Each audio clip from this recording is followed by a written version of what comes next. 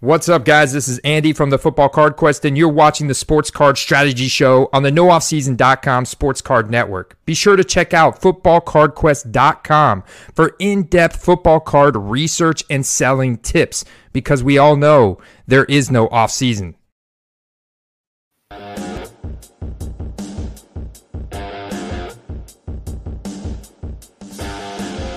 What's up, everybody? I'm Paul Hickey with NoOffSeason.com. This is the Sports Card Strategy Show brought to you by Graybo's Sports Cards. Graybo's Sports Cards is a local hobby shop owned by Gray Barnett, Ryan Fitz, and Duke Denny One-Time Dodson. They're located in the Arts District of Richmond, Virginia. Graybo's sports the best selection of raw and graded singles in the Mid-Atlantic and a wide variety of wax. Graybo's breaks on Whatnot and or Drip 5 nights a week.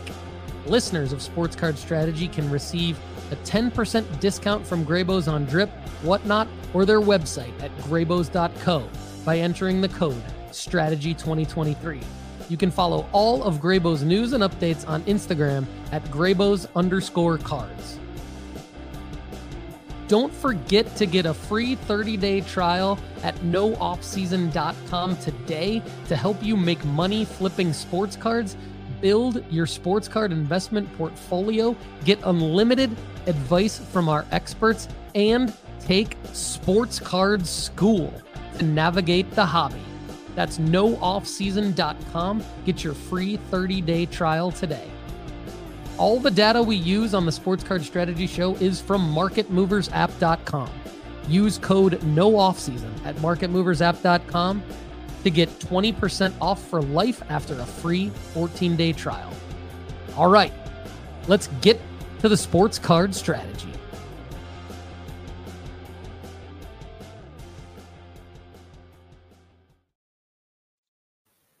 What's up, everyone? Connor Barnett here, head of content at NoOffSeason.com. It is just a couple minutes after noon over here in Nashville, Tennessee, and I'm alongside my man, Paul Hickey, pumped for another episode of the Sports Card Strategy Show. Paul, how are we doing today? Laser focused on helping people make money flipping sports cards. Super excited to have all of you with us. Real excited to get into it today, Connor. Feeling great. Absolutely. Couldn't agree more. Real quick before we hop into all the good stuff we got packed into today, let's do some housekeeping. Over at NoOffSeason.com, we have launched Sports Card School, a safe place for noobs, advanced flippers, and high rollers alike to learn how to navigate the hobby and ultimately build a collection that increases in value. A little new antidote for you guys. If you want to simply shop one-off lessons at NoOffSeason.com for Sports Card School, every lesson is now available individually for non-premium subscribers to simply a la carte the lessons they want. Go to SportsCardSchool.com for more information there. Also, be sure to get a free 30-day trial at NoOffSeason.com today to start learning our guidelines, strategies, and plays to help you make money flipping sports cards to fund your PC and other things in your life. Quick update on the one-on-one sports card strategist package. We have filled the spots that Paul discussed last week for January, but spots will open up back again in February. So to get more information and see if this package may be a good fit for you, email Paul at NoOffSeason.com. All right, Paul. Again, I'm excited to hop in today. We got a bunch of good stuff. This is going to be a fantastic episode for the listeners. We're going to talk how to win with Tops Now plays. If we had $1,000, where would we place that money? The 1K budget builder is back. How to make money cracking slabs. Dr. Cracks. NoOffSeason.com NFL playoff selling cheat sheet. A fantastic resource that Paul has thrown together. And the 2024 goals from our friend, golf card collector, Mike Lakusta of Fondling Cardboard. But before we get into that, let's go ahead and do some live chat love. We got a lot of good comments in the comment section already. Kicking things off is my man, Oh My Shoes. Paul with the CTA, the call to action last week to get Shoes back in the live chat. Says, greetings, my dude. Shoes, we're happy to have you back. Good to see you, as always. We got Dr. Crack in the house. Chad Gill, good morning. Chad, good afternoon, I should say. Janelle Shoe, hello, Janelle. Got Ron Blankenship. Sean G of AZ. Shane Graham, good morning, good afternoon, Shane, as well as Fly Heat Cards. We got Power Bros Collect. Happy to be here for the live. Hoping that this little bit of scheduling change can get some new faces in here, as well as retain the usuals. One, Galaxy Germ, a popular face as of late. Laser or Laser. Hey, gang, we got Janelle Shoe again, sorry. And then the Card Hunter and the Cardboard Corner. All right, that was a mouthful, but we're absolutely winning with everyone in the live chat this morning. Speaking of winning, Paul, why don't you go ahead and hop into how they can win on some Tops Now plays? Yeah, let's do it. Let's talk about how to win with Tops Now plays and how not to lose. And we're going to use my Connor Bedard play as the example here, where I won big, and it's an update for everybody on that. So it's a little win of the week, if you will. But also, you made a point, I think, recently, Connor, that I've learned a lot by trial and error. And that could not be more accurate. I mean, that is the most accurate statement anyone will ever make on this show. I have learned everything I've done by trial and error, and we want you to learn from our trial and error. That's our goal. So everything I talk about is all with that experience, much like Dr. Crack. Dr. Crack talks all the time about how he doesn't talk about anything on this show that he doesn't do. And we're going to hear from Dr. Crack later on in the show, so stay tuned for that with Dr. Crack's Cracks. But I'm the same way. I don't talk about anything on this show that I haven't done. And if I do allude to anything, I give the full disclaimer that I have not done it. So we're going to get into my Connor Bedard play, how to win with Tops Now plays. And I say how not to lose because I've gotten a lot of questions from the audience about specific Tops Now plays, whether or not they can win with those plays. So I'm going to break that down. And again, I just want to reiterate to everybody in the live chat or listening on the podcast apps or watching later on right here at youtube.com/Paul Hickey. We love all of you. We've changed up our time mainly because we feel like it's going to be the best time moving forward for us to do the best job giving you the most valuable content based on our entire schedule. It's not to leave anyone out. We hope you can join us. And if you can't join us in the live chat, definitely leave a comment below. We're going to get to your comment. You can DM us at Sports Card Strategy on Instagram. You can join the Discord at sportscardstrategy.com, and we're going to get you there. Or you can always email me or Connor at paul@nooffseason.com or Connor, CONNER, at nooffseason.com. We see Justin Stewart's joined. Chris Escobedo, good to see you guys. Appreciate you joining. Okay, let's jump into it. So first of all, if you go back and listen to the December 29th episode of the Overflow Show, you can get the full breakdown of all the different Bedard stickers that Topps has released. That's at nooffseason.com. You can find it. I'm not going to get into the fact that Topps has released several of these Connor Bedard rookie stickers, but I will say this. Topps holds the licensing for NHL stickers, but not cards. Upper Deck has cards, but Bedard's Young Guns, which will be the right card, hasn't hit the market yet. Thus, this was always meant to be a very quick flip. But Topps now, immediate to PSA submission, Topps released a total of approximately 5 different Bedard stickers released with rookie on the side, going down the side of them. So that was a significant part in the decision-making process to make this play. So the recap is I bought a 20-pack of 2023 Connor Bedard rookie sticker number 15 on October 30th, 2023, directly from Topps.com. I submitted them immediately to PSA upon their arrival at my residence on November 18th, 2023.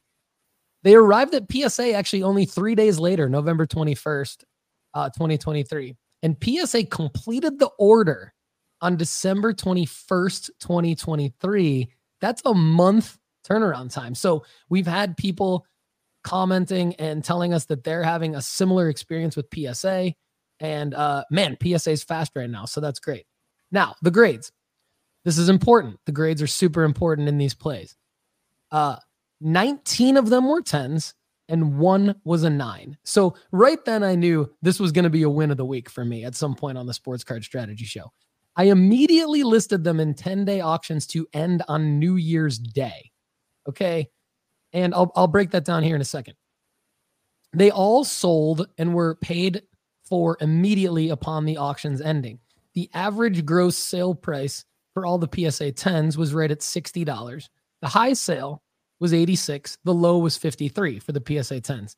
The PSA 9 sold for $28.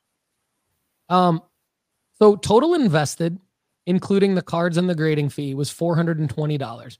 The total gross profit, so what I got back in my bank account, was $1,100. Pretty significant to get that back in your bank account. The total net profit after taking out the $420 and the other fees, $507.20. So this is what we want. We want people putting in $420, getting back $1,100 and getting a net profit of $507.20. Like, that's the type of play we want people doing, right?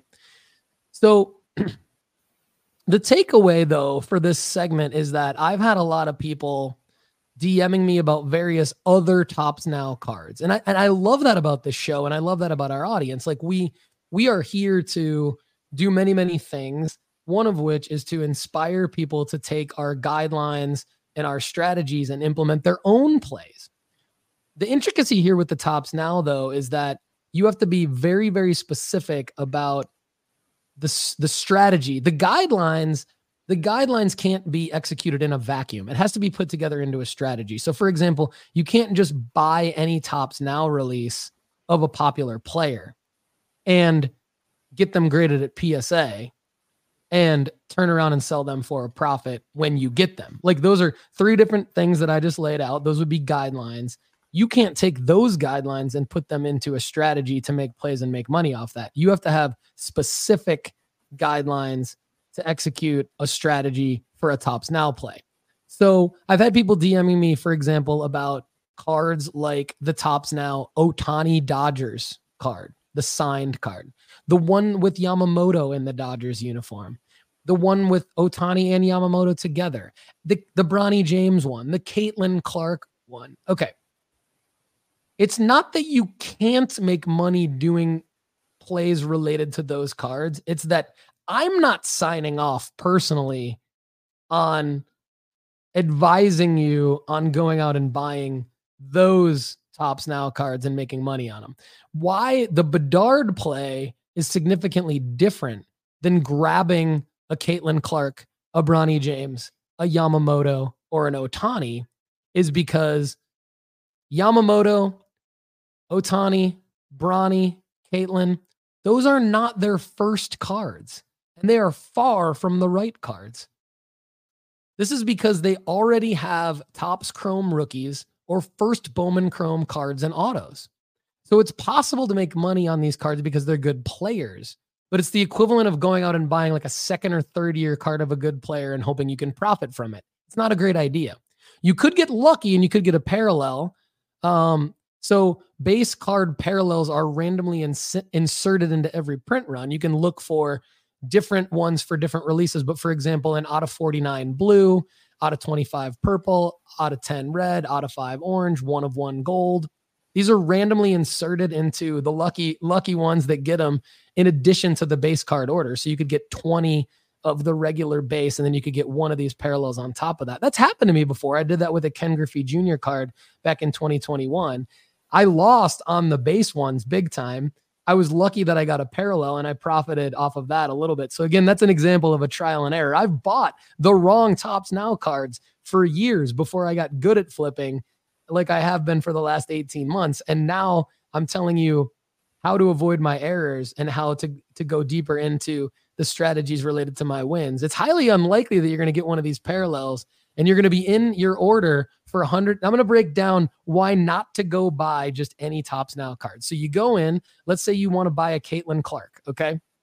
You're going to be in $109-ish, depending on your sales tax and everything like that. And a minimum of about $300 for the grading fee, because you're going to have 20 of these.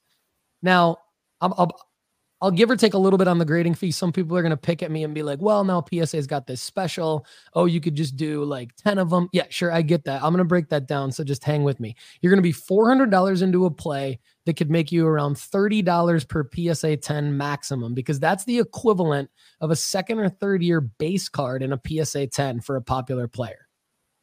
By the time you've sold all 20 for $30 each in PSA 10, assuming you get all 10s, you're going to be looking at $450 total after fees, which means you spent $400 to make $450 tops, no pun intended. So this is not worth your time. You need to be at around $65 to $75 consistently on the gross sale price to do what I did with the Wembies and the Bedards. I spoke about the Wembies last week's show, and you can still only achieve that when there is a high demand for the player's cards, but little to no other cards or stickers in this case available, right? So again, to win with Tops Now, you have to have the right card. The player has to have very little or no cards on the market yet. Bedard, Wemby at the time. It has to be the right player, and it has to be the right time. You have to be able to quick flip, turn these very, very quickly, immediately, if you will, before the player's other top cards come out. So this is exactly what I did. This is exactly what Lefty and I did with the Wemby tops now, and what I did with the Bedards. So honestly, the moment has passed now with Bedard, guys. Like, the moment's gone. He got injured, unfortunately, over the weekend. So because I had this play planned out, I put myself in a position to be fortunate enough to liquidate before the injury happened. I'm not going to sit here and pat myself on the back because I moved out of my Bedards before he got injured. That's not what I'm saying. And I'm not like sticking my nose up at people who are holding Bedards right now. I did get fortunate that he didn't get injured while I was in the middle of making the play. But again, we know that athletes can get injured all the time. And that's why we need to move in and out quickly of these plays. So the moment has passed with Bedard. This is why I talked about it in October. This is why you have to listen all the time, join our premium membership, stay involved, and you'll be able to execute like us. So we want you to win. We don't want you to make the mistakes that I've made in the past. Hopefully this makes sense in terms of why some tops now plays work and others don't.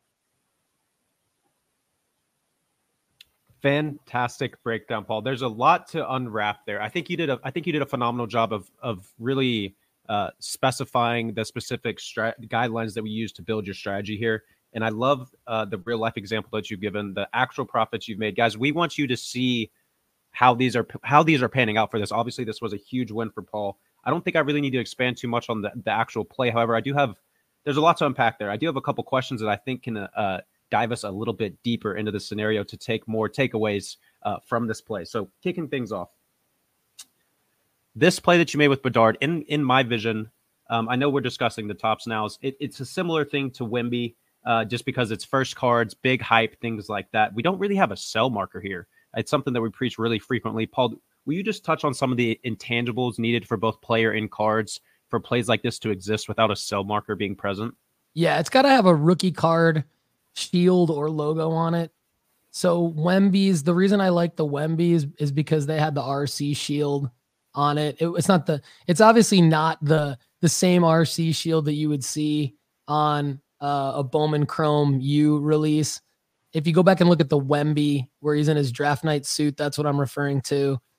It's got to be a card that doesn't have other better cards or more desirable cards of that player already on the market to compete with. So like, people keep talking about, like, I love all of you, by the way, but I'm going to say something here. I'm going to sound like a little bit of a dick for a second. All of you keep asking and chattering about this Caitlin Clark tops now stuff, guys. I don't see anything special about this where it at all supersedes her. She has a Bowman Chrome U first. She has autos. She has parallel. Go buy those, guys. Don't buy the tops now, Caitlin Clark. So like, there is nothing other than the fact that we all love Caitlin Clark. This is the equivalent of buying like a fourth year Luka Doncic prism. That's what it is. This Caitlin Clark tops now, unless you luckily get a parallel. I understand they're cheap. I understand they're like $4 a card. I get that. But I just gave you the example of like, you're going to put in 300 to 400 to get 50 out of that. That's too risky for me. So, I mean, do it if you want. You can, it's not that you can't make money. You can do it if you want, but I would rather see, if you're going to put $400 in, and this is what I've been DMing people on IG. And I would like to star some of these comments here in the live chat and do a little shout out towards the end of the episode for people commenting it. So stick with us, everybody, for the end of the episode, because we're going to get to, you got great comments here. We're going to get to them. Like, we want to talk about them with you. But guys, if you're going to put $400 in, don't put it into a tops now thing where you're going to make 50 gross out of it. That's going to be like $20 after fees. And then you're going to mail all these freaking cards. It's going to take you like a couple hours of your time to like print the labels, communicate with the buyer, mail them. Like, no, go buy one Caitlin Clark base auto out of Bowman Chrome with her first logo on it. and flip that one card if you want to get into Caitlin Clark. Yep. Great breakdown there, Paul. I don't want to take away from the subject, but I do feel like there's like several good things within the topic. So if you feel like I'm getting too off brand here, definitely reel me back in. But another thing, we've done a lot of talk lately about the PSA special going on right now. Their speed seemingly improving. With the speed seeming to be improving, do you think this will make their slabs even more valuable as a result of demand increasing for their services? And will we see them slow down because so many people are trying to jump into this $15 special that's out right now? Yeah, I know where you're going with this. I mean, I think so. I might take it in a little bit of a different direction and also answer your question at the same time. A lot of people have like Chad and Lefty, who we all love, and we're going to hear from Chad later in the show and probably every episode moving forward. And we're going to hear from Lefty on Wednesday's episode as well. But we love Chad and Lefty. They have a tactic that they've talked about on the show where they're sending some of them to SGC. So to me, Connor, the first thing it does is it takes that out of the equation, and thank God, because now PSA with this $15, they're the same price as SGC. They're a little bit slower because they're going to say it's actually 50-day turnaround time for the $15 price point. So you have to keep that in mind. We're talking about this being like a super quick flip. Well, 50 days in theory, like if it's the right card for the right player, and we think that the timing could work out to where there's not going to be competition yet for that card by the time we get it back from Topps and then get it back from PSA and Fit. So really it's going to take like 2 weeks to get it back from Topps. Let's be conservative. So if you got a 70-day runway for the right player, and this is going to be the right card for the next 70 days, that makes it the right time. And then you definitely need to go to PSA because you're at the same price point as SGC now. The only reason now to go to SGC for any of this would be literally if you need the card back in the next 7 to 10 days. And even then, I still wouldn't go to SGC because I think the PSA 10 is always going to outsell an SGC 10 enough to make up for the fact that you might get it back a little bit later. And so that's the first thing that this PSA special does to me. I think the other thing from your question that's notable that I want to say is, like, in my experience in the hobby over the last 5 years, and I know 5 years is a lot longer than some of you, but it's a lot less than others of you. So I realize everyone has like a lot of valuable information. I'm definitely not the only one, but in my experience, there's nothing that I've seen that would indicate that a value of a PSA slab would go down as a grading company. I think it's only going to be going up as a grading company, and it only has gone up. So I don't see different service levels or different promotions or even a potential backlog due to those promotions slowing down the momentum related to PSA being the one that wins in the next, like, at least 5 years in terms of like a what slabs are worth. Sure. Yep. Perfectly answered my question there. One more thing, and then I'm ready to transition to our next segment. Because the Bedard sticker play is something that we pitched several months ago to people to try to get on. I think it seems like some people jumped in a little late. Obviously, you got your cards back. You were able to make the profits. You discussed that he has been injured. I'm going to put you on the spot here. For people that are still holding him, what is the move right now? Because and to be clear, if you just got them back and you're like, dang, he's injured, what to do? I've actually been looking at research this morning. His card mark is actually still up roughly 10% over the last 2 weeks. So nice. It might not be completely too late to get these listed, but I'm curious to see what Paul thinks for people that are still holding these or waiting for returns from PSA here. Yeah, love it. Dr. Crack texted us over the weekend, and he was the one that broke the news to us about. Shout out Dr. Crack. Yeah, about Bedard's injury.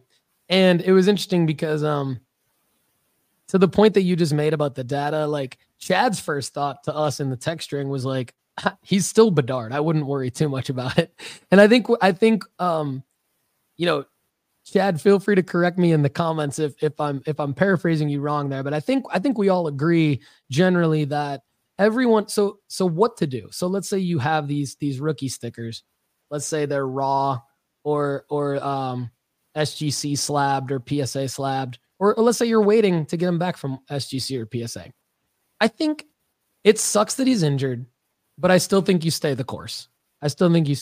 We talked about this last week, Connor, in one of our episodes, where when you set out to execute a plan, unless something happens like an earlier selling marker. So I'll give the Shedeur Sanders example. When I bought Shedeur Onyx Auto, I thought I might not sell it till the NFL draft. He blew up against TCU, and I was like, I'm selling it now for sure.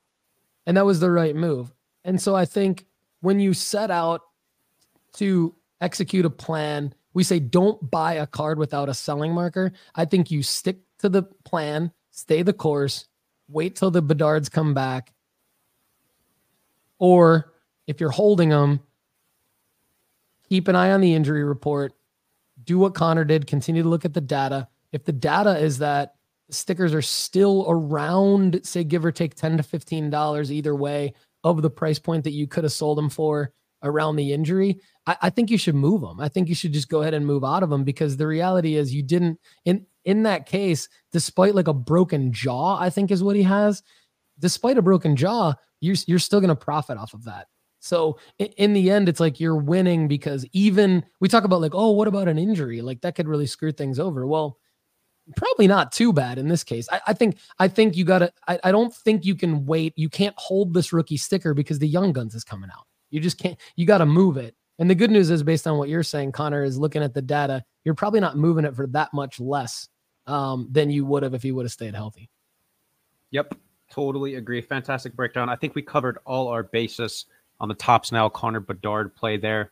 Let's go ahead and transition into our 1K budget builder. This is a segment that I've had a lot of fun doing with our guy Lefty McKee for the past couple weeks. We're going to throw Paul Hickey in the mix here and see who he's picking. If he has $1,000 right now, how's he investing in it? We're going to look at mid-tier, low-end, and high-end cards for each of you guys, depending on what your budget is. Paul, go ahead and get after it.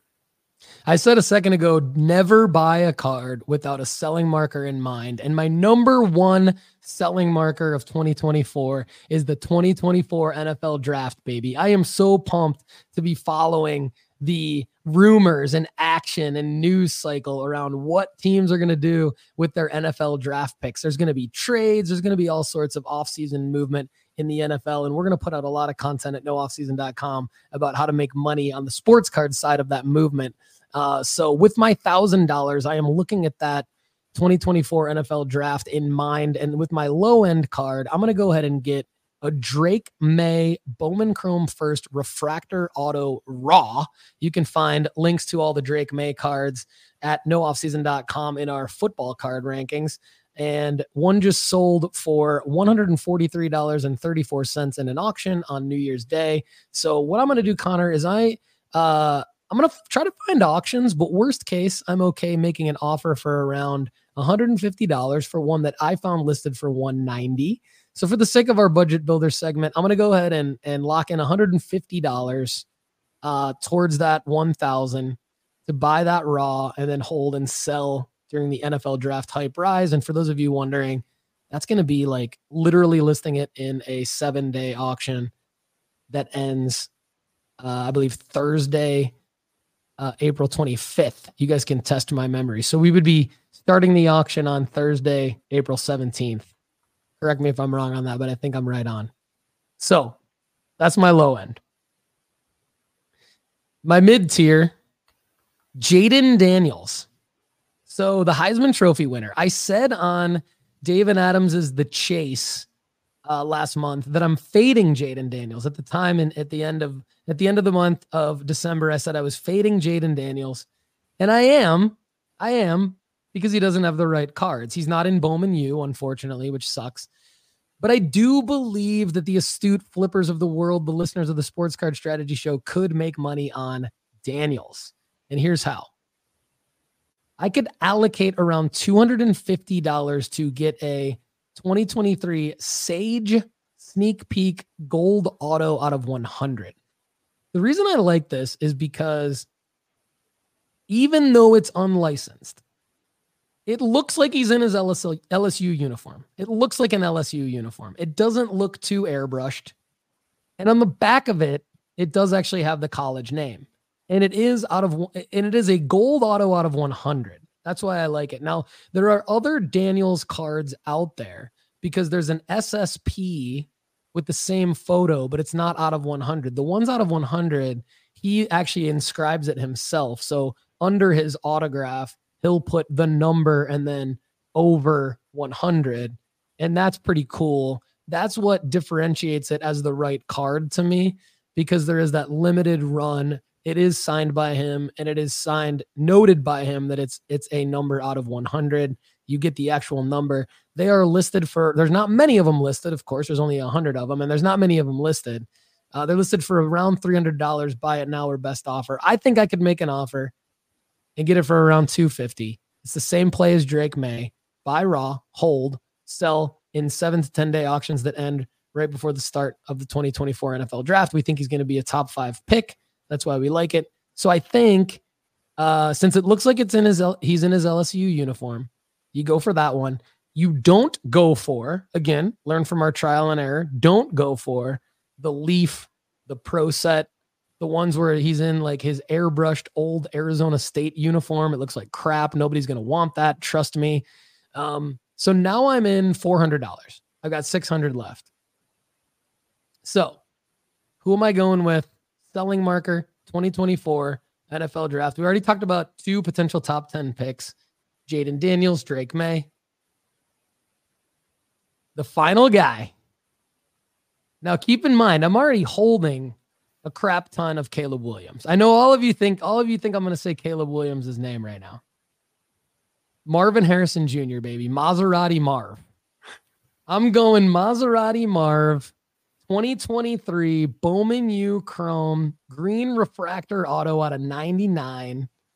There's also, if I can't get that one for my 600, there's also a backup plan would be a Marvin Harrison Jr. out of 150 auto fuchsia mini diamond Bowman Chrome U PSA 9. So it's already graded. So that would be great. It's listed for $650.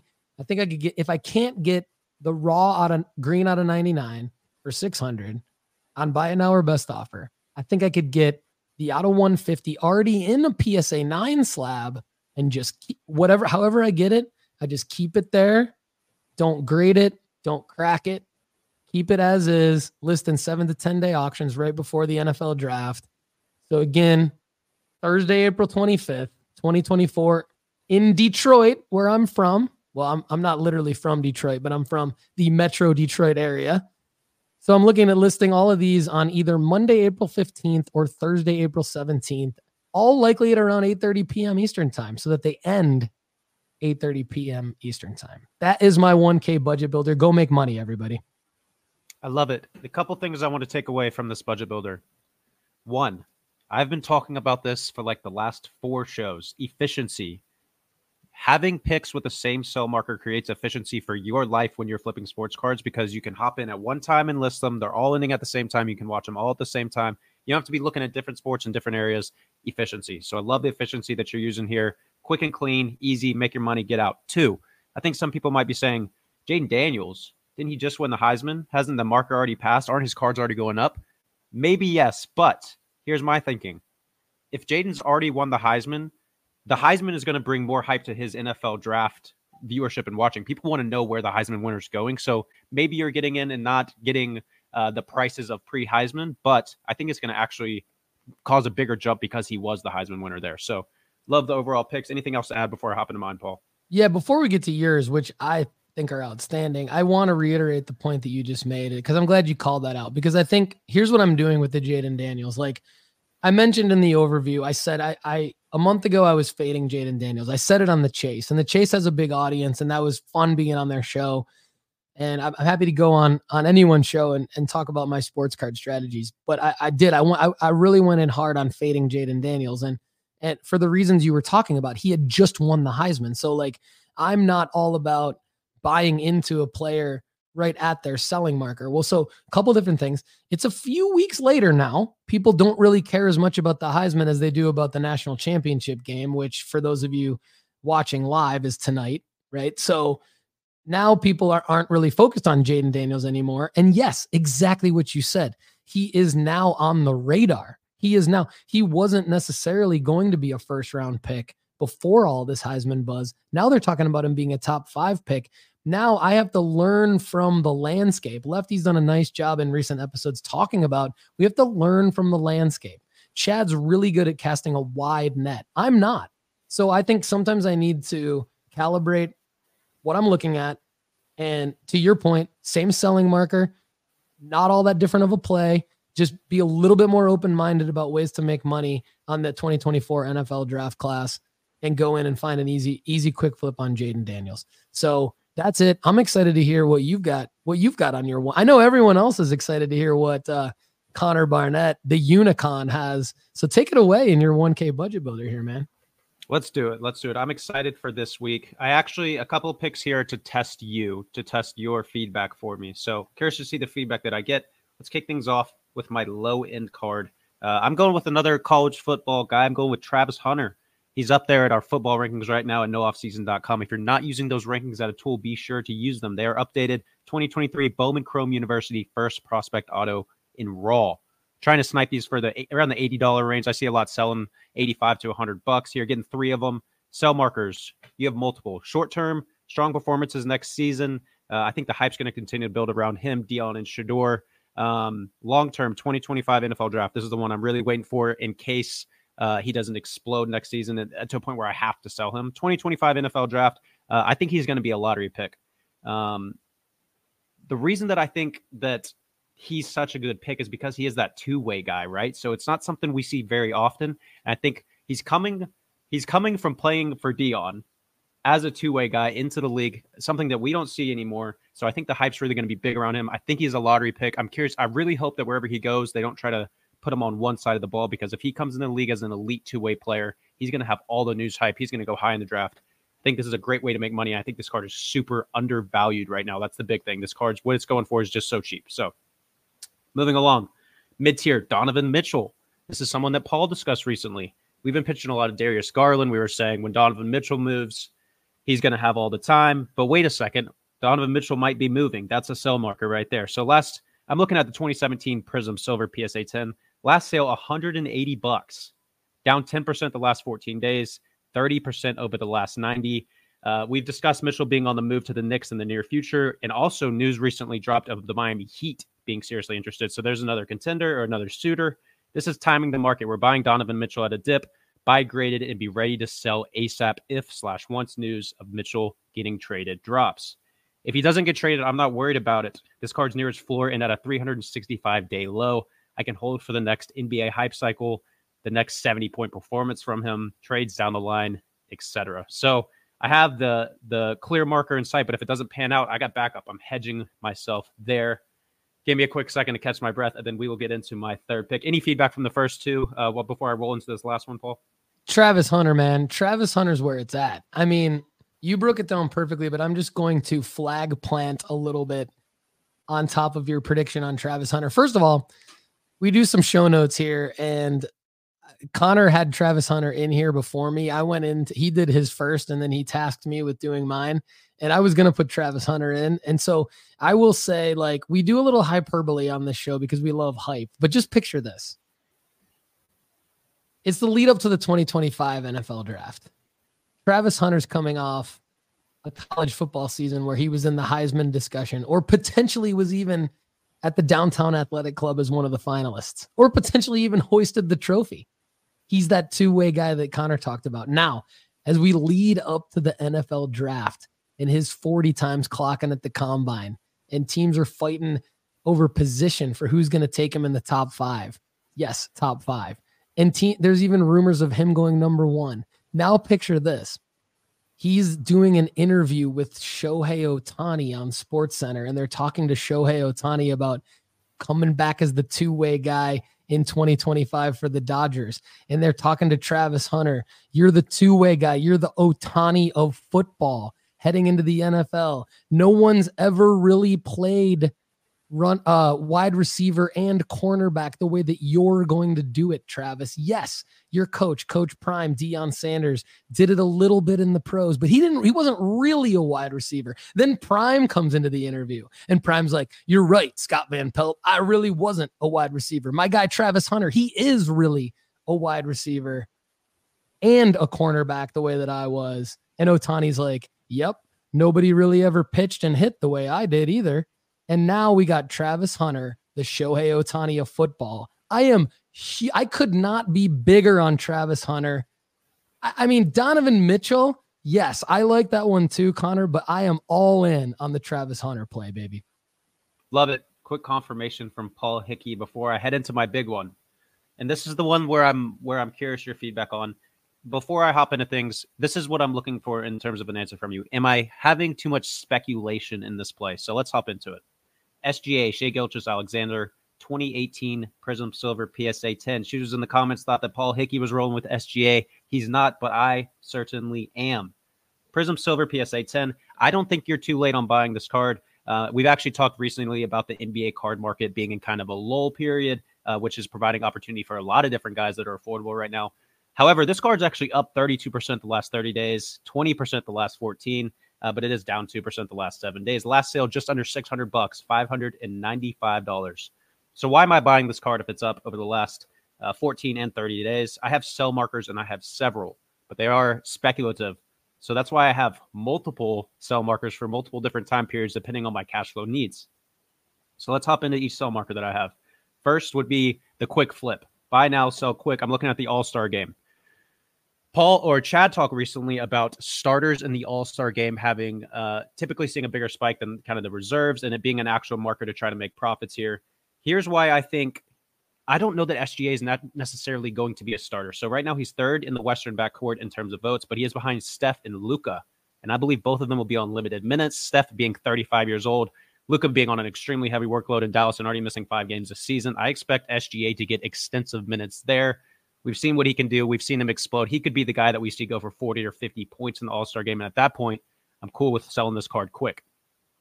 Okay, that doesn't pan out. That's fine. I can hold it for 6 months because I have the MVP race. He's currently third in the race per Kia MVP ladder. And here's why I think he's actually going to win it. I think it's the Steve Nash and the Steph Curry effect that we've seen in the last decade and a half, really. Well, I guess 2 decades now since Steve Nash. But so let's look at Steve Nash first. 2005 and 2006 MVP. In those 2 years, the Suns went 62-20 and 54-28. First in their division both years. The year before those 2 years, they were 29-53. For those of you saying for SGA he can't win, it's because Embiid and Jokic have these numbers, this and that, which are fair arguments. They're putting up crazy stats. Nash won the 04-05 MVP, averaging 15 points a game, 11.5 assists, and 3 rebounds. There were a number of guys in the league who had more impressive stats, but it didn't matter because Nash was on the up-and-coming team, and he was the leader of that team. The same thing for Steph Curry, 2014 and 2015, as well as 2015, 2016. They went 67-15, 73 after 9. They were a little bit better coming into those years, but they were 51-31 before that first MVP year, so they still won 16 more games than the year prior. Curry only averaged 23.8, 4 boards, and 7 assists, shot less than 50% from the field. Again, a lot of guys that arguably had better numbers, LeBron, Harden, guys like that. SGA has the best stats for a guard in the league and is on the rising team that everyone wants to see win. He's averaging 32, 6, and 6 on 55% from the field. The Thunder are second in the West at 23-11. The NBA needs a new face, and I think it's going to be SGA. They're going to take advantage of this. That's what we saw with Curry.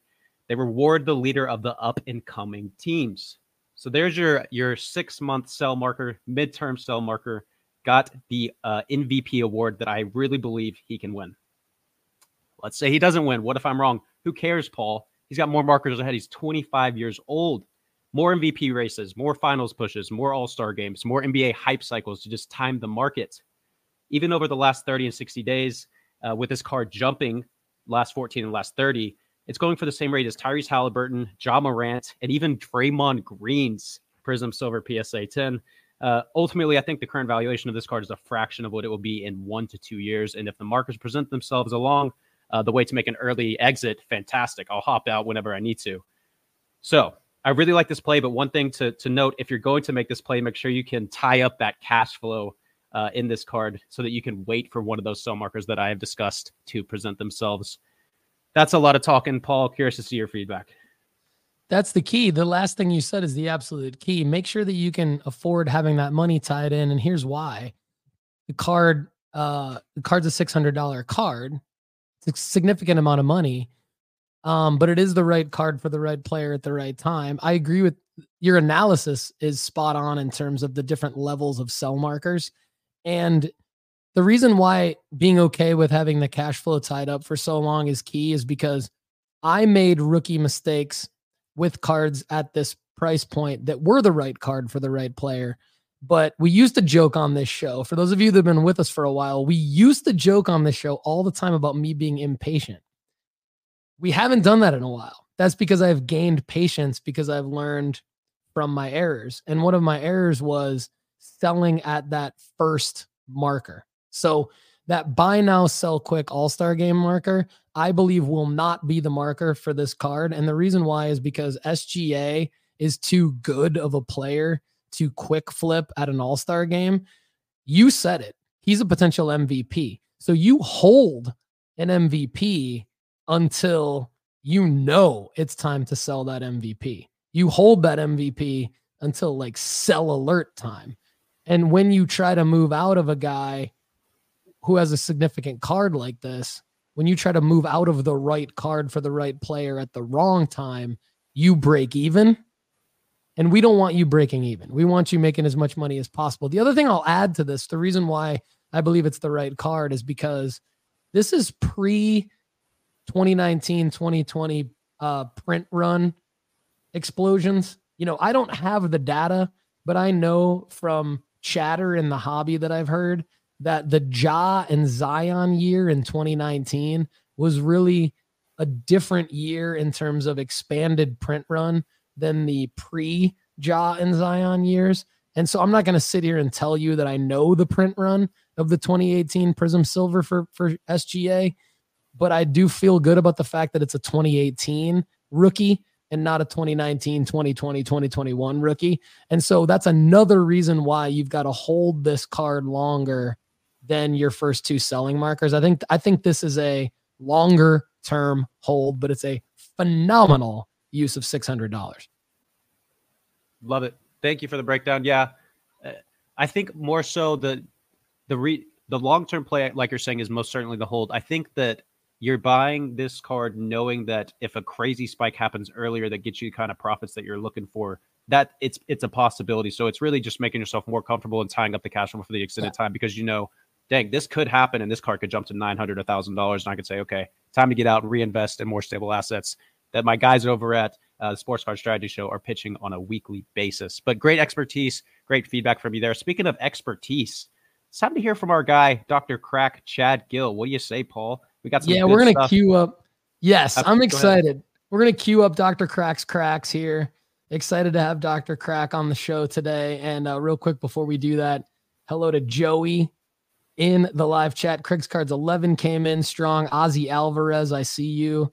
Good to see you there. Barry Sif, Barry and Jody Sif. Brian Steeler 714 pissed about the new start time, but then he comes back and says, no worries, it's all good. Haven't seen you in a little bit. I know. Hey, sorry, Brian. I mean, we definitely don't want to make you mad, brother. We want to do everything we can to keep you happy here in the no offseason fam. Brad Ton in the house on the opposite side can watch us live now due to the new start time. Mark D in the house. And just wanted to give some more live chat love before we queue up Dr. Crack. All right, so Dr. Crack Chad Gill sat down with Connor Barnett to film an amazing segment, Dr. Crack's Cracks. It is going to be a recurring segment on the Sports Card Strategy Show, highlighting one of the many things Chad does best to help you guys make money flipping sports cards. Here it is.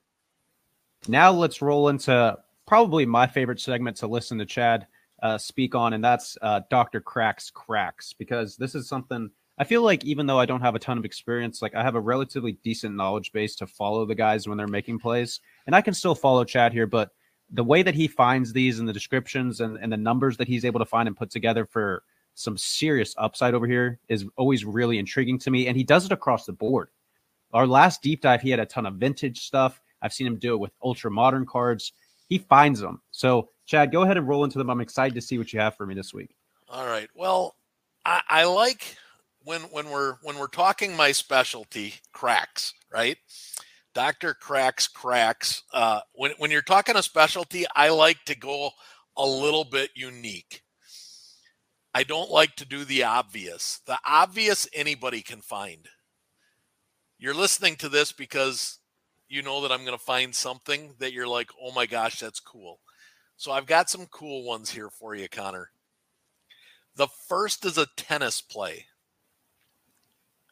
The Williams sisters, not Serena, not Venus. It is together. That is the name of the card, the Williams sisters. It's a 2003 Net Pro. It's card number 651 or G51. I can't even read my writing. It's G51. It's the glossy version. Here's what we're looking for, Connor. This card in a BGS 9.5 or an SGC 9.5. The most recent sale of a BGS 9.5 sold for $25. The most recent SGC sale sold for $30. It is 2003, so therefore it's 1998 or newer. So it qualifies. I'm sorry, 93 or newer. So it qualifies for the $15 play at PSA for the when you resubmit in a bulk play. So you're going to have $25 to $30 invested, $15 for grading. So you're going to be anywhere from $40 to $45 with shipping and everything invested in this card. If you get a PSA 9 and it goes down a half a grade, you are going to lose about $30. Here's where I talk about having a low floor, a risk tolerance that you can take, right? I'm willing to take a chance at losing $30 because a PSA 9 sells for $15. I'm willing to take that chance because, Connor, a PSA 10, $649. Big discrepancy. Big discrepancy. This is where I talk about floors and high ceilings. This is a skyscraper type ceiling compared to a floor. When I tell you, Connor, that for $30, now you're a gambler, you like playing the numbers. You're other than the sports cards. If I told you that you had to place a $30 bet that could return you $650, is that a bet that you would be willing to make? Particularly if the gym rates are decent. Absolutely. Yes. So here is the deal. This is only a pop 36. This card has only been graded 81 times. There are a lot of raw sales of this card. So this is another one. If you wanted to make the raw and try raw, this card sells raw for around $10. So if you didn't want to buy the pre-graded and try for the thing, you can go for a raw and grade. Between PSA 9 and 10, this card has a 67%. So you got a 67% chance of getting a 9 or a 10. The card only has a 20% gem rate. So you got a 1 in 5 chance. But where this improves, Connor, here's why I love the math. I have my own spreadsheet. My own spreadsheet of cracks. Dr. Cracks cracks. I'm going to go for the BGS 9.5. And here's why. BGS 9.5, if you can find a BGS 9.5 that is a true BGS 9.5, so 4.95 subgrades in a glossy card, my crack statistics show that I am going to upgrade from a BGS 9 to a 10 at a 58% clip. I don't care that it's a 20% gem rate. I don't care about that data because we're not grading a raw card that we bought from somebody that's 15 or 18 or 20 years old and hoping for a gem. We're taking a card that a professional grader said it's a true gem mint 9.5 all the way around the board. PSA grades slightly easier than BGS on some of these cards. 58% chance. I'm taking this all day long. Absolutely love it. Another example. So Let me clarify what I said a minute ago. I said particularly if the gym rates are solid. What I should have said is particularly if the gym rate percentages outweigh the risk associated with the upside is what is the correct term to use there, which is exactly what Chad's done here. And he has his own data in his spreadsheets that gives him even more confidence in making this play. So absolutely love this one. I'm a sucker for the high upside, low front end capital investments here. Those are places that I'd be comfortable taking the risk. So absolutely love this one out of you, Chad. One thing I wanted to ask you, because I know you got the answer for me from this, it came to my head as you were discussing the discrepancies between the pricing for the 9s and the 10s here.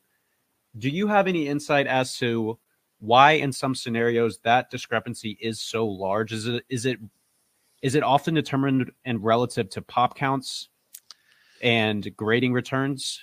In this yes, it can be. However, in this particular case, there is such a small number of collectors for tennis cards. You don't have the tens of thousands of people in the market buying Shohei Ohtani's to where somebody will be like, yeah, I'll pay $25 for a PSA 8 because I just want an Ohtani. Right. There are probably more collectors of PSA 8 Shohei Ohtani's than people that collect tennis cards as a whole. So that's why there's such a discrepancy in a card like this. There are so few people collecting tennis cards right now that the people that are only want the 10s. A 9 is like a throwaway card at the moment. If you're looking at long-term holds, Connor, as the tennis market grows, there could be some very good opportunities for growth in some of these PSA 9s, because this is a rare card even in a PSA 9, and it's of, the goats of women's tennis, the Williams sisters. For a $12 or $15 investment for a PSA 9, I could see buying one for $12 or $15 and throwing it in a box and forgetting about it for 10 years and going, oh my gosh, this card's now worth $100 because there's Fanatics is 10x the market and there's now 10 times more tennis collectors. And because there aren't many PSA 10s and not everybody can afford $600, yeah, I'll give you 20 PSA 9. Generally speaking, you will see the difference between a PSA 9. This goes across the board regardless of sport or type of card. PSA 9s are generally about 25% the value of a PSA 10. So when you find a PSA 9 that is selling for 1/16 the cost of a PSA 10, either the PSA 10 is overvalued, which I don't think $650 for a Pop 36 is overvalued, or the PSA 9 is way undervalued. And I think that that's the case in this. And it's because there aren't many tennis collectors out there yet. Love it. That was, again, perfect answer for me there. Super, a lot of clarification for me, and thank you for the explanation. Let's go ahead and roll into your next Crack and Submit play. I could not wait all day to tell you about this one, Connor. Who do we have open every one of our shows? Oh, the Rock music. The Rock. We got to have a Rock Crack and Submit. Come on now. Come on. We have the Rock rookie card. We had to. I just had to do it. 1997 Cardinal WWF Trivia Series. The Rock rookie card. Cool looking card. He's standing up there. It's a yellow background. It's a very cool looking card. This card is not an easy card to find. So this is a card that will take you a little bit of digging. The cool part about it is when you find it, there's no timetable on this. There's no worrying. You don't have to worry about a sell marker on this because you're buying the grade, you're cracking, and you're going for an upgrade. So the sell marker is as soon as you get it back, because if it goes up to half a grade, you're making bank. That's the sell marker. Getting the half grade up is the sell marker in this play. I personally am going to try this play because I want one for my personal collection. I don't have a Rock card, and I don't know why. I'm going to have one. 2024, one of the 10 cards I am looking for, I have a list of 10 cards that I plan on collecting in 2024. I put this on it today. This is number 10. I am going to have myself a PSA 10, The Rock rookie card. However, we're not talking about PSA 10 for this because they're too expensive, Connor. PSA 9 is $300. A PSA 10 is 10 grand. I'm going for the PSA 9. So first of all, the PSA 10 is a very low pop count. That's why it's so expensive, and it's The Rock. I mean, the greatest. I mean, he's the greatest. He's the GOAT of GOATs. Come on now. He's the entry song to our show. It's got to be the greatest. But we're going to go chase after the BGS 8.5. The most recent sale of this card was less than 30 days ago. The card, this BGS 8.5, had 5 sales in 2023. So it's not like it's a unicorn. It's not like it can't be found. It's not a high volume card, but the last sale was for $70. The sale before was $72. The sale before that was $65. So let's call it what the last sale was, $70. A PSA 9 is $300. A PSA 8 is $100. You can buy this card in an 8.5. This card is a 97, so it's still 93 or newer, so it qualifies for the $15 PSA special. You're going to buy it for $70. You're going to spend $15 in grading. Let's round up and say we got $90 invested, and it drops a half a grade. It sells for $100 in PSA 8. This is the floor I'm talking about. This is why when you find plays like this is why it's the least risky flipping or investing that you can do, because you can drop a half a grade and make $10. That's the type of flip I'm looking for. But if it jumps the half a grade to a PSA 9, you're going to go from $70 to $300. That's 4xing your money. So that's the card I'm looking for. There is one caveat. In a BGS 9, now it adds a little bit more risk because the floor has a negative value, but a BGS 9, there have been 29 sales of this card in BGS 9 in 2023. So that tells me it's 6 times easier to find than the BGS 8.5. The last sale of this also was in the last 30 days. It was $144. Now you add the grading fee, you're at $160. If it drops a whole grade from BGS 9 to PSA 8, you're going to lose about $60. But if it jumps up to or if it stays the same and gets a PSA 9, you double your money from $160 to $300. My statistics show a BGS 9 to a PSA 9 is at a 68% clip. So you make a little bit less money, you raise your risk of the floor going BGS 9. If you can find the BGS 8.5, you almost can't lose because dropping a half a grade, you still make money. You 4x your money. But the BGS 8.5 to a PSA 9 is only 44% in my rankings. So you drop 24% in a chance to get that PSA 9. So it's up to your risk tolerance and your wallet which one you want to do. You want to go the safe route, spend a little less money, have a little lower chance of getting that jump, go the BGS 8.5 route. If you want to take a little bit more risk, but you have a much higher chance of getting that crossover and you can double your money, go with the BGS 9. Love it, Chad. Not only is Chad finding the crack and submit plays, he's finding multiple plays within the same play, depending on how much, 1, risk tolerance you have, 2, upside you're looking for. And who doesn't love Dwayne The Rock Johnson? So absolutely love this pick here, Chad. Great breakdown. Good work finding 2 different options for the same card that you can make money on, depending on what your strategies are and what your goals look like. So great work there. Dr. Crack is the best. He's the best. Couple things to take away, Paul. I'll let you chirp in, but just real quick.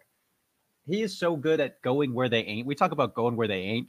This man is the king of finding opportunities. We've been talking about that between me and you a lot lately, Paul. Finding opportunities. Chad is the master at finding these opportunities. I want to ask you a question real quick, Paul. So for these Kraken submits, for someone that is newer to the hobby like myself, I think this might be a more intimidating play to try to make. So let's try to talk about, I know that sometimes they're hard to find these cards. It's not like a bulk thing that everyone in here can do. However, I do think these plays are fantastic, but are they particularly for people that are already are they just for people that are already making W's, established in the hobby, have the cash flow? Or with Chad finding things that have high floors and low risk, are these plays for everybody? Yeah, Chad's plays are for everybody because he doesn't recommend anything that he wouldn't do himself. And he's actually he has a very low risk tolerance related to the Kraken submits. He's very analytical with it. I mean, he mentions his data and that's real. So we got to respect him for that.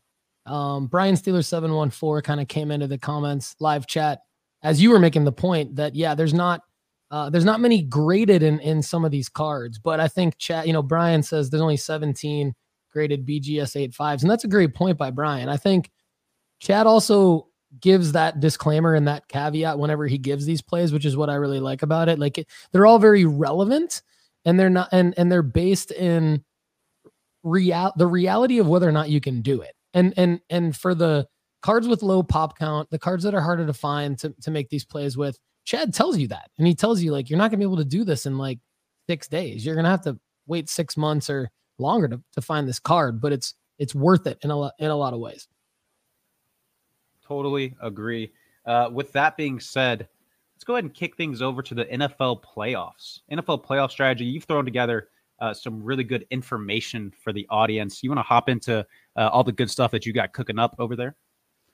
We try to be as relevant and timely as possible. And the most relevant and timely thing going on right now is the NFL playoffs related to flipping cards. I mean, we can't not provide top-notch content related to what to do during the NFL playoffs. So we've put together a NFL cheat sheet for crystallizing profits and maximizing profits during the NFL playoffs. So visit nooffseason.com now through the end of the NFL playoffs to access our nooffseason.com 2024 NFL playoffs football card selling cheat sheet. This is a profit maximization plan that will include players to sell, recommended ways to list, including timing on when to end auctions, which is very important to follow it every day, every week. The NFL playoffs are here, and it's time to start listing your cards. It's time to liquidate your NFL cards you've been holding on to for the teams in the playoffs. Why?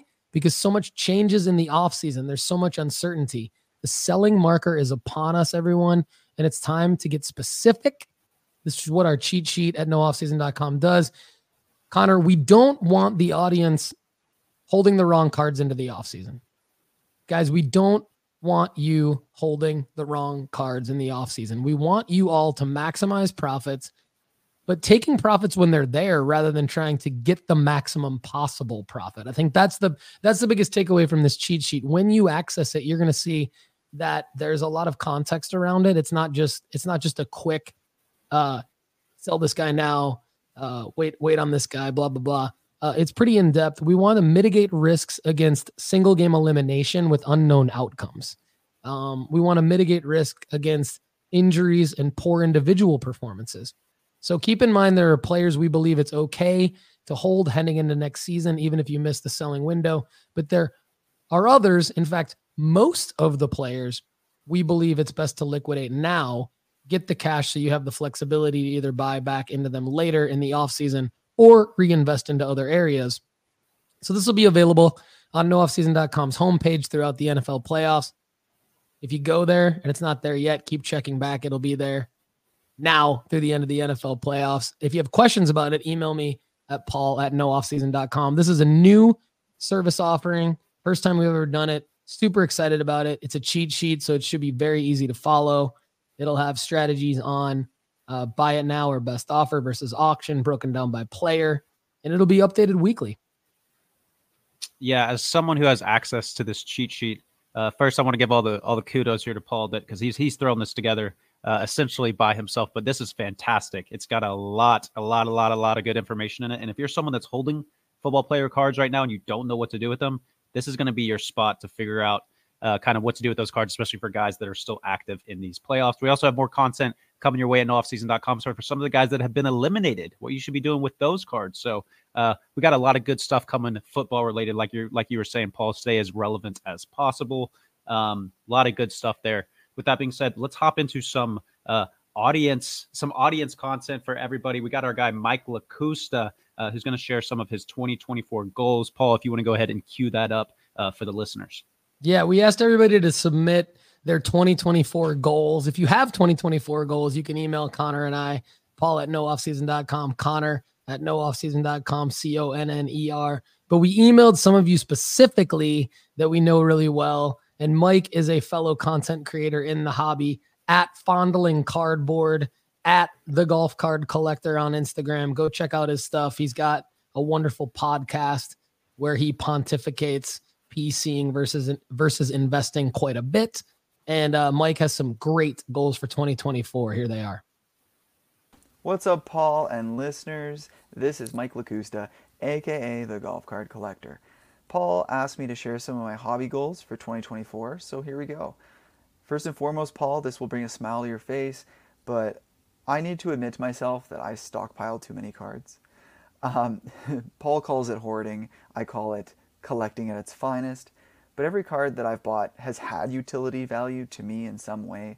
The fulfillment of working towards a project, collecting a player that I like, completing a set, dabbling into something new, or something exciting that's captivated me in the moment, like F1 cards, for example. Some of those projects are complete, some are left unfinished, and some cards have just simply lost their luster to me. So whatever the reason, one of my goals is to reset baselines for these projects that I'm working on, sell or trade the cards that have used up their utility value for me, and basically get organized. And along with that, I hesitate even saying this, but I'm going to throw it out in the universe, and maybe I'll stick to it. I would like to implement a one-for-one policy in my personal collection. And what that means is in order for me to buy or acquire new cards, I need to get rid of an old card. So it's one in, one out. That way my collection will stay the same size, but can continue to improve over time. It's been hard to convince myself to do something like that because the minimal time I spend in the hobby, I just enjoy being with my cards. And in order to implement a one-for-one, you have to really get to know yourself and your collection. And, I haven't really had the time to do that between family, work, and everything else. So I guess I can convince myself, though, if I put in some work, my collecting experience will become more enjoyable over this next year because it's always kind of awkward to pull off a dusty box from the top of your desk and find some cards that you loved at one point and you just completely forgot you had them. As a collector, I want to know what's in my collection. So moving on, I have this perspective that I don't want to take the hobby too seriously. If you listen to my podcast or if you've talked to me, you might think I take it very seriously, but at the end of the day, I consider it a hobby, like when I play basketball or when I golf or when I'm just shooting the shit with my friends. Like that's really what the hobby experience is about. It's a pastime, and I want to treat it more that way. I'm not investing in my cards. I'm doing this purely for my own enjoyment. Next up, let's get into some podcast goals. So I have a podcast called Fondling Cardboard. I know it's a funny name. To me, card fondling means that you are collecting and enjoying the cards themselves and not focusing on the value or anything else. It's all about the materialistic cardboard. So in terms of goals, I don't care about traditional numbers. I don't get paid advertisement revenue or sponsorships. So at the end of the day, it's all about the engagement and the community fulfillment. So my goal is to increase engagement and enjoyment of the stuff that I put out into the world. I want more comments and interactions on my stories, my posts, more one-on-one conversations with other hobby participants, and more guests featured on my podcast. And I would really appreciate actually having more perspectives. So Paul, I've really enjoyed having you, for example, on the investor versus collector series that I am currently in the middle of. 2 episodes have published already that Paul has contributed to, and 2 more to come. And one of my goals, I guess, for the podcast is to continue bringing more voices to the small platform that I have, and to collaborate with hobbyists that have opposing views, rather than just dealing with echo chamber like-minded collectors. So, you know, at the end of the day, I want to treat this hobby as an escape. I want to enjoy the parts of the hobby that I like and outsource the ones I don't. So that may mean I have to go through consignment services. That may mean I need to ask somebody to help me with my content creation. But at the end of the day, I want to spend my time, my hobby time, doing the things that I enjoy. I'm going to rattle off because this is going a little over time, but I've probably got a half a dozen more to go. So I want to manage my spending habits. Buy what I love, make lists, prioritize. Don't just buy for the sake of satisfying buying impulse. Treat the hobby as an escape. I want to do direct sales instead of feeding third-party platforms. Keep tabs on my Grail cards. This is a big one, and I do actually have one card in mind. And I want to continue building rapport with the owner of that card so that in the event that they ever decide to get rid of it, I want to be the first person that they think of, so that when they're ready to sell, I get a stab at it. I want to use my PC to express myself and what I love, and that's all that matters at the end of the day. The cards don't have to mean anything to anyone else as long as I collect them. I don't plan on selling them. They mean something to me. And lastly, don't be jealous of others. Be selfish about what I enjoy while cheering on what others have going on. But at the end of the day, I can't afford everything that someone else can, so I need to enjoy my hobby experience the way I can. Looks like my little guy needs a bottle feed, so Saved by the Bell. You can hit me up at The Golf Card Collector on Instagram. My podcast is Fondling Cardboard. Thank you for tuning in. Paul, I can't wait to chat. Cheers. Thanks, Mike. Great job by Mike. Fondling Cardboard, The Golf Card Collector on Instagram.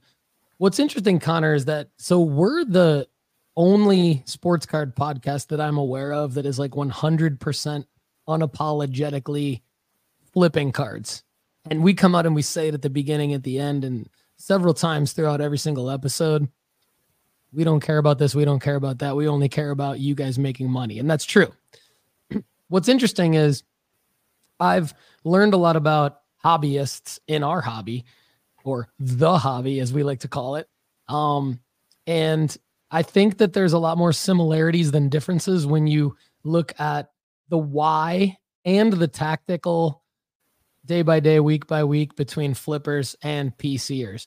And Mike does an amazing job of being like very introspective about those differences. He's very thoughtful with the way that he puts together his content. So along the way, what ends up being kind of funny is that even though he identifies as a collector and as a PCer, he's a pretty darn good flipper. If you listen to his podcast, even though he kind of pontificates on, he struggles admitting that he's a flipper, but he's a pretty darn good flipper. And so when you listen to his podcast, you find a lot of really good selling tips and a lot of really good flipping tips, even over at Fondling Cardboard, where it's primarily a PC only podcast. And so we're going to talk to a lot of people like Mike throughout the year, right here on the nooffseason.com Sports Card Network and the Sports Card Strategy Show. Kind of excited to be doing something a little bit different, allowing people with a different perspective on the show. Would love to know the audience and your take and your thoughts, because I know a lot of you out there flip to fund your PC. So thought that was interesting from Mike, and there'll be more from people like him as well. Jason Silva, Shane Graham in the house. Connor, as we get over to the audience QA, what do we got? Yeah, let's hop right into it. Kicking things off, Power Bros Collect. Big W to share, especially with Lefty. A few weeks back or so, I shared that I purchased 2 times Yamamoto Saiku Refractor Gem 10s for $300, sold upon the news of big contract for a total of $665, more than 2x his initial investment. We love hearing this, Paul. Lefty called this play. He planted on Yamamoto months ago, and a lot of people won from it, Lefty included. I challenged him too. I was like, are we sure about this? And Lefty came through. Power Bros Collect. Glad that you followed Lefty and got a win on this one, man. That's awesome. Yeah, shout out Lefty McKee. We got a lot more content revolving around Lefty winning 2024. So this is just a start of hearing from these wins for Lefty. Up next, we got Janelle Shue. We kicked off the show talking about these Tops Now plays, when and how to make money on Tops Now. She says, sounds like a similar way to think about the SI for Kids. If there aren't any other cards, then the SI for Kids could work. What do you think, Paul? Is this a good correlation to make here? Yes. Janelle's spot on. They're in the same category because Tops Now kind of fills a gap before the right card exists. And that's exactly the same context we've always talked about the SI for Kids card. So she's spot on with this. Love it. Yeah, her head's always in a good place. Good correlation to make here. So good point there, Janelle. Up next, One Galaxy Germ. Caitlin Clark's WNBA Prism rookie will likely be out in November. So there's little time to flip before the set hits. Yeah, that's another reason to maybe stay away from buying these Caitlin Clarks. What are your thoughts, Paul? Yeah, man. The Bowman Chrome. I'm just going to say it again, guys. Bowman Chrome first prospect auto. Bowman Chrome first refractor. Bowman Chrome first base PSA 10. Those are the Caitlin Clark cards. So One Galaxy Germ on the money. Good insight there. WNBA Prism is going to supersede all of that with the RC Shield, silver, picture like the Caitlin Clark WNBA Silver Prism with the RC Shield. That's going to be the card. Yep, love it. And I do want to ask you something, Paul. So Galaxy Germ is bringing this up here as if you're buying, you better be doing it quickly because you don't have much time before that next card drops. So is this a scenario where you got to get rid of even the ones that you're the cards that you're pitching as a way to avoid kind of losing value when those new releases hits? We've been talking about CJ Stroud and things like that. Is it a similar scenario? That's what I don't like about the Tops Now, because you got to play hot potato with it, and I just don't like that. But with the Bowman Chrome first prospect cards, there's the clear selling marker where you can say, look at the release date calendar. Her WNBA Prism isn't going to come out until she's on a WNBA team. The WNBA draft is going to be after the college season ends, pretty much immediately after the college season ends, and then the WNBA season starts. So it's very clear with the Bowman Chrome first prospect auto what to do, and the Bowman Chrome first prospect cards. You have them the way that you have them. If you have time to grade them, fine. You sell them during selling markers that would be A, if she blows up during the women's tournament, B, WNBA draft, liquidate all of them. That's the sell by date is the WNBA draft. The markers ahead of that could be performance spikes during the tournament. If Iowa wins it, I mean, that'd be huge. Sell then. Worst case scenario, sell during WNBA draft, reinvest those funds into WNBA Prism after the singles calm down a little bit. But yeah, so she could be the player that you make money on again and again, like we talked about in last week's episode with Shador and Wemby. But it's clear as day with the Bowman Chrome prospect auto. Do you feel like that was clear, Connor? Like, do I need to definitely? Okay. Definitely. Okay. Bowman Chrome babies. All right. Up next, crazy old guy. Can someone kick me in the ass for wasting so much money in breaks? I'm addicted and can't stop. Name checks out here, Paul. The name checks out. How can we help crazy old guy? Easy. Crazy old guy, you need to email me at paul@nooffseason.com, and you need to sign up in February when spots open up for that one-on-one strategist package, and we will kick you in the ass. That's what we're doing. You can ask any of the people that are in that one-on-one strategist package. We've kicked off meetings already with some of them, and we're just ass kicking. Yep. Love it. Next, Shane Graham just threw this in the chat, and I wanted to touch on it because it dropped like an hour ago, maybe 2 hours ago. Tiger splitting from Nike. Guys, do you think the news of Tiger splitting from Nike will have any effect on his cards, good or bad? Paul, my answer is no. I don't think this will have a big enough effect to matter, but I am curious your thoughts. Yeah, I'm with you. I don't think it's going to matter at all. I will make a slight joke. I basically only wear Nike all the time. Like the running joke since I've been like 10 years old is how many swooshes are on my body at any given time. To me, this actually hurts Tiger personally because Nike is the company for me. But no, I don't think it hurts him at all. I I think he's the GOAT, and it's Tiger. And I don't think switching brands really matters at all. Totally agree. Spoiler alert for those interested in seeing where Tiger goes. He's going to be signing with Grayson Clothiers. You heard it here first. That's where he will be signing, where Charlie just signed. Up next, we got Joey. Paul going full-time. Congrats, brother. Super exciting for the content consumer. I'm ecstatic as well, Joey. Paul, what you got to say on coming full-time over here? I mean, it's putting my money where my mouth is. I mean, how can you guys believe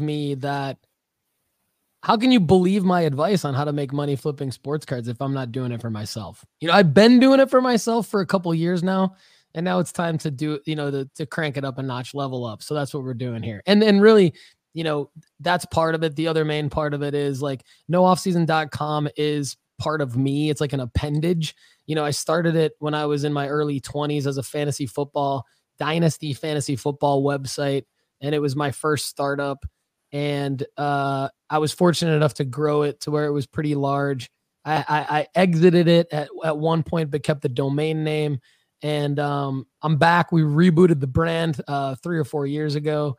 And here we are. And it's time. So age 42, it's time to put all of it into nooffseason.com. And I'm happy to have all of you along the journey with me. Appreciate all of your support. Thanks, Joey. Thanks to everybody out there.